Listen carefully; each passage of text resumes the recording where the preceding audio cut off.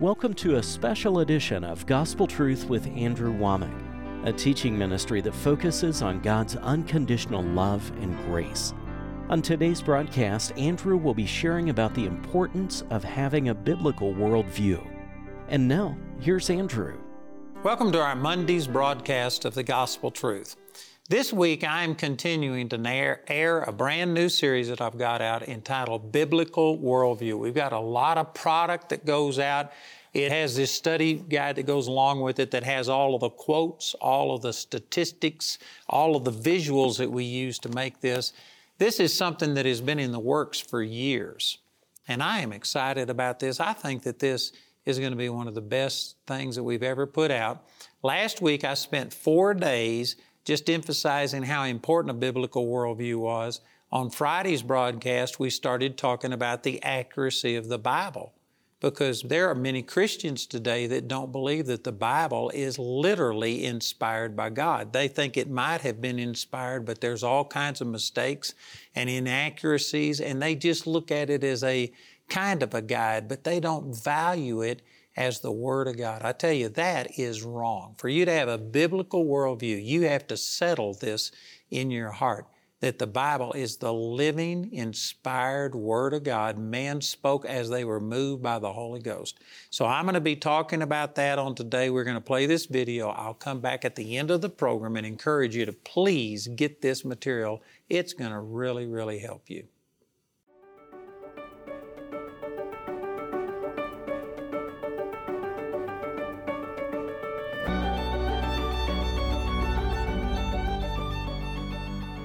Without the Bible, we would still be in the dark ages. It was the truth of the Word of God that set people free. According to what Jesus said in John chapter 8, verse 32, "You shall know the truth, and the truth shall make you free." So it's not the Bible that caused these problems. It was the lack of the Bible. It was the lack of the Word of God. It was the fact that people had been put into leadership positions and they were using traditions and doctrines of men to oppress people and to misrepresent God is what caused the dark ages and all of those things. The apostate church only flourished because the Bible was not translated into the common languages, and that's the reason that we had the dark ages. Carl Sagan and Richard Dawkins, who are popular atheists, they falsely claim that religion was an impediment to science. Now again, it depends how you define religion. If you talk about false religion, if you talk about all of the superstitious things that have been done in the name of the Lord, I might even agree with some of that. But it was godly people that actually brought science to the forefront. People like Galileo and Newton, they were committed Christians. Christopher Columbus was a committed Christian. Now, people have maligned him and talked about things that he did, and there were things that were wrong. He wasn't a perfect Christian, but he was inspired by God. I've read his own quotes about how that he believed God had spoken to him through the Scriptures and told him that the world was round and that he would not fall off a flat earth and things like this. It was his Christian faith that caused these things. Harvard, Princeton, Yale, all of these universities were started as Christian institutions. And I've even read their rules that they had back in the beginning, and you had to be a Christian, you had to have devotions, you had to study the Bible on a daily basis to even be a part of those universities. They were started by Christians.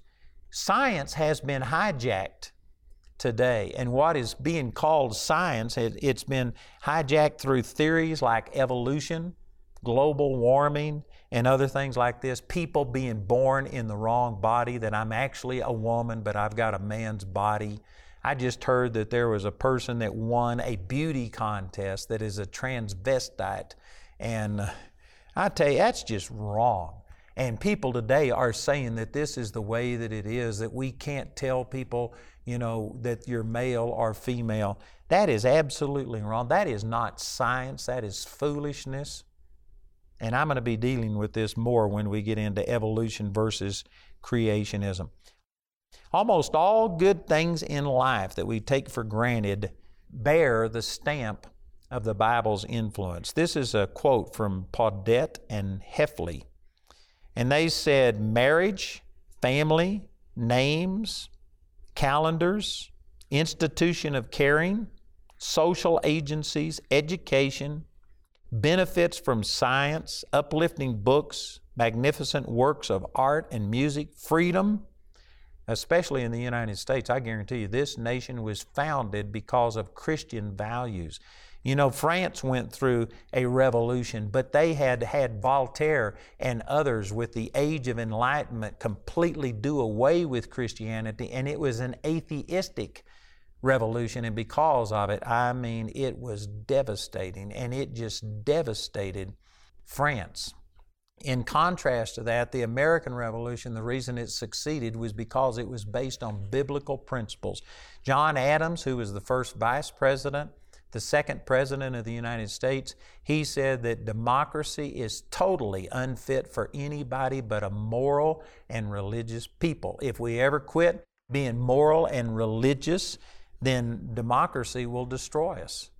If people can't control themselves, there isn't enough government to be able to control them. The only reason that democracy worked in the United States is because of the moral restraint that Christianity, which was based upon the Bible, had upon that society. So going back again to this quote, it was talking about art and music, freedom, justice, equal rights, the work ethic, the virtues of self-reliance, self-discipline. All of these things came from the influence of the Bible and Christianity upon the world. So anyone who claims to be really searching for the truth and open and willing to believe the truth, whatever it is, you are intellectually dishonest not to search the Bible, a book that is unique in the way it was written, by the number of people it was written, the time it was written over, the number of copies that had been made, the influence that it has had upon humanity. It is intellectually dishonest for a person to say, I'm seeking for the truth, but then reject the Bible and just write it off as being a man-made thing. You cannot do that. That is intellectually dishonest. Let's look at a couple of things here. Number one, look at the manuscripts that we have about the Bible. If you didn't have an original copy of a work, but you had two copies, you had two translations or two copies of that original document made, then you would have a 50-50 chance that those documents are accurate. But if you had 4 copies of an original document and 3 of them agreed with each other, the 4th one had some differences in it, then you would have a 75% chance that the translations or the copies were accurate. Look at this. There are 66,000 manuscripts and scrolls of the Bible. There's 24,000 manuscripts of the New Testament alone. That's from Evidence That Demands a Verdict by Josh McDowell. And this gives us a phenomenal confidence in the accuracy of the Bible. Look at this, that some of the documents that we base our history upon, there are less than 20 copies of the originals. We don't have the original documents of many, many things, like Homer's Iliad and things like that. So that's the closest old document that we have compared to the Bible. And there are 1,900 copies of Homer's Iliad. Contrast that with 66,000 manuscripts of the Old and the New Testament, 24,000 of the New Testament alone. And so, like for instance, about Julius Caesar, did you know that we only have a handful of documents that actually talk about him? Now, we've got some coins with his inscription on it and things like that. But if you're just talking about documents, we have more documentation of the life, the ministry, the death, and the resurrection of the Lord Jesus Christ. We have infinitely, hundreds of times more documents proving that than we have proving that Julius Caesar lived. And you know, nobody questions that Julius Caesar and the Roman Empire and all of these things, they don't question those things. It's because there is a demonic attack against the Word of God. If we were to look at it intellectually and not just take it from a faith perspective, but if you just looked at the number of manuscripts, the detail, the confirmation that we have that the Word of God is accurate, it is infinitely more than all of these documents we have about other facts in history that are undisputed. Nobody argues about that because there isn't a demonic attack against that. But there is a spirit of Antichrist. There is a demonic spirit that wars against the Bible. And if you have somehow or another bought into this and thought, well, the Bible is inaccurate, we just can't trust it and all of these things, it is the influence of the devil that has put that attitude out there. There is a lot of proof for the accuracy of the Bible. If you just go by the sheer volume of copies of the New Testament that we have, if you take it from a mathematical perspective, we have a 99.5% confidence level that the translation has been preserved. And this is taken from the number of copies and the variances among them and things like this. 99.5% confidence level that the Bible is inspired by the Word of God. If you add what the Bible says about itself, about being holy scriptures, being God-breathed, people being moved by God, and if you add faith to what these physical, natural things says, then I believe that you have 100% confidence level that the Word of God is accurate in all of its ways.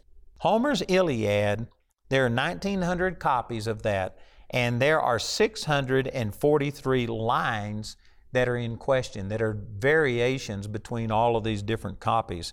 But out of the 24,000 New Testament copies, there are only 400 words in question, and none of them make any difference in the translation at all. It's just minor things like a comma or something like that. So get this, Homer's Iliad, 643 lines are different in just a few copies, relative few copies, and the 24,000 copies of the New Testament have only 400 words in question. Again, this speaks to the accuracy that this isn't just a human book that people copied, and as they did, people made mistakes. No, God inspired the original manuscripts, and God inspired the copyist so that they kept true to the meaning of it. The closest copy of the Iliad was 500 years after Homer wrote it. In contrast to that, the New Testament was written within 50 years of the actual events that it depicted. Now, the reason that this is important is because in 50 years after the events of Jesus' life and death and resurrection, there were still people alive who witnessed these things. If there had been errors in this, then some of the eyewitnesses would have spoken up, and yet that didn't happen. Just the contrary. It was quoted so often, and these scriptures that were written, the Gospels, were used so often among the church that the silence of any critics coming against it is a tremendous testimony to the accuracy of them. So the closer that copies are to the time that the event was written gives an added level of importance to it. And the sheer volume of it and the very small variations between all of these copies is another thing that adds to the accuracy, the confidence that we have in the Word of God. And so that is amazing right there. There is no other book in history that even rivals this. Did you know that the New Testament was quoted so many times by other authors in the 1st, 2nd, and 3rd centuries that you could literally reconstruct all but 11 verses of the New Testament without having any copies of the New Testament? You could take it from writings where they were quoting from these written materials. Again, there is no other book that even comes close to that, and what a confidence builder that is, that this was inspired of God and that the translations and the copies that were made are also true. And so those who believe that each copy had errors in it, and then as other copies of the copies are made, it's a cascading effect, and by the time you get down to the documents that we have today, that there's just all of these errors, and so therefore you cannot believe in the accuracy of the Scripture. Anybody who believes that is ignoring the facts that we've learned through the Dead Sea Scrolls. The Dead Sea Scrolls were discovered in 1946 through 56 in 11 caves that were just north of the Dead Sea, and they were translating the Old Testament Scriptures. And so these Dead Sea Scrolls were written 1,000 years before the documents that our modern translations were made from. So again, if you take this thought that every time there was a copy made of the original, there were errors. And then when a copy was made of the copy, there were errors. And it just has a cascading effect. Well, that would lead you to the conclusion that by the time we get the manuscripts that we have today, that there were just so many mistakes in them that it would be totally inaccurate and you couldn't base your faith on it. The Dead Sea Scrolls prove just the opposite. The Dead Sea Scrolls were 1,000 years before the copies the Old Testament was translated from, and yet the differences between the Dead Sea Scrolls and these other copies are minuscule. They are minor. You know, the book of Isaiah was intact in the Dead Sea Scrolls, and I forget the exact figures here, but it was only, I don't know, there was like 100 variations between the copies that we have and these Dead Sea Scrolls that were 1,000 years before that, and these differences made no difference in anything. It was just like a stroke of a pen. It was the letter, you know, somehow or another wasn't accurately represented or something like that. It made no difference whatsoever. So again, our manuscripts prove that the Word of God was originally directed by God, God-breathed. People were moved by the Holy Spirit, and not only the originals, but the copies. And so I believe that the manuscripts prove the accuracy of the Word of God. A second thing is about prophecy. And you know, this is really important to me. When I first got turned on to the Lord, I started being bold and saying things that were countering the religious traditions that I had been brought up with. And I got a lot of criticism over it. And I had people come out against me and challenge me. And I was going back to the Word of God. Specifically, you know, I was talking about the baptism of the Holy Spirit. In the Baptist church that I was raised in, they said, oh, those things passed away with the apostles. We don't speak in tongues today. We don't have miracles. God doesn't do miracles. These gifts of the Holy Spirit don't work. Well, I was reading the Bible, and I mean, the Holy Spirit was witnessing to me, and I was talking about, no, it does work today. We should be seeing the dead raised. We should be seeing miracles happen today. And I was challenged, and people came back and says, you can't take these things literally.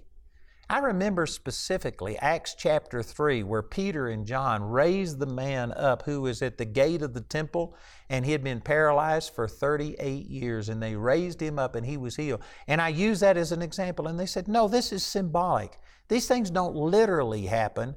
It was like we were all spiritual cripples. And when Jesus came to us, He healed us. And they said, you just have to take these things as allegories, as symbolism. And so I was quoting the Word of God, and because of this, people came out and criticized the Word of God because I was using that as my authority. And I was raised to believe that the Bible was accurate. They would say this, but they didn't believe it. They just believed that there were certain things that weren't for us today. I even heard Bill Clinton one time. He was being interviewed, President Bill Clinton, and he claimed to be a born-again Christian. And yet he promoted homosexuality, he promoted abortion, he promoted a number of things that were contrary to the Bible. And so in a news conference, somebody asked him this question, you claim to be a born-again Christian, and yet you are promoting these things that are contrary to the Bible. And Bill Clinton's answer to that was that the Bible was accurate for the time, but times have changed. It doesn't apply to us. We have to interpret the Bible in the light of what's going on today. In other words, he was saying he didn't believe in the God-breathed, inerrant qualities of the Bible. He believed it was open to interpretation and it had to be adjusted, and times change, and the truths, the morality in the Bible change. And see, again, he just didn't believe in the accuracy of the Bible. And there's a lot of people that are like that. But prophecy, I believe, is one of the greatest validations of the accuracy of the Bible. So when I was being outspoken and challenging some of these belief systems in my church that I was brought up in, they came against me and said, you can't take the Bible literally. This doesn't apply to us today. And because of so much criticism, did you know that I actually began to consider their claims? And I had never personally sat down and challenged the Bible. I had just accepted it because that's the way that I was taught, that this is the Word of God and you believe it. And so when I was challenged, I went through about a week's period of time where I said, how do I know that my black book is better than anybody else's black book? How do I know that the Bible is accurate in all of its details? How can I base my faith on this? And for about a week, I doubted, and I've got to tell you, it was one of the worst weeks of my entire life. I mean, my whole life, my whole foundations were coming unraveled as I began to doubt, is this really the Word of God? And the Lord did a lot of things in my life, and I hadn't got time to share all of those with you, but prophecy is one of the things that convinced me beyond any shadow of a doubt that the Bible is accurate and inspired by the Word of God, by the true direction of God, that they were moved by God. It was God-breathed. And it's one of the things that finally caused me to just believe in the accuracy of the Bible. There are over 300 prophecies recorded in Scripture about the coming of Jesus. Now, this is just concerning the coming of Jesus. There are literally hundreds of other prophecies that are just so accurate, it's amazing. But 300 prophecies that speak about the coming of Jesus. Did you know that there is no other book in the history of the world that even comes close to this? There are some books, I've read some things about Rasmussen and some other people that had prophecies, and people have tried to extrapolate from that these are things that are fulfilled in our day. But even at that, there are like a dozen. There are just very few. But the Bible has 300 prophecies concerning the coming of Jesus only, and they are very specific prophecies. There is no other book in the history of the world that even comes remotely close to this. And look at this. There was a prophecy that Jesus would be born in Bethlehem. Now, there was a lot of people born in Bethlehem, so you could say, well, that could be fulfilled by a number of people. But look at this. If you take the people that were born in Bethlehem during that time, and if just 48 of the 300 prophecies about Jesus were to come to pass in their life, the probability, you know, when I went to school, I was a math major, and we studied science of probability. And according to probabilities, the chances of one person born in Bethlehem fulfilling just 48 of the 300 prophecies, not all of them, but just 48 of them, it is one chance in 10 to the 157th power. That is from Peter Stoner's Science Speaks. So it's 1 in 10 to the 157th power. That is the chances of something like that happening. And when I was in school, they said that anything that is 1 times 10 to the 12th power, anything beyond that is statistically impossible. Did you know that evolution is 1 times 10 to the trillionth something power? But anything times 1 times 10 to the 12th power is statistically impossible, and yet the chances of one person being born in Bethlehem fulfilling just 48 of these 300 prophecies is 1 times 10 to the 157th power. That's with 157 zeros behind it. This is 13 times more impossible than what mathematics says is possible.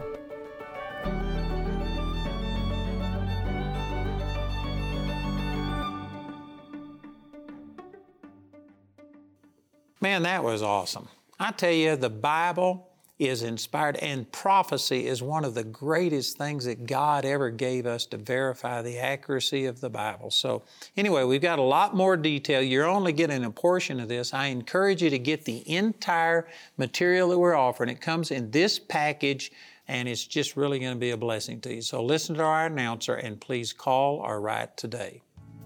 Today, Andrew's pleased to offer his highly anticipated series, Biblical Worldview, Foundational Truths. In this series, Andrew outlines the importance for every Christian believer to have a biblical worldview.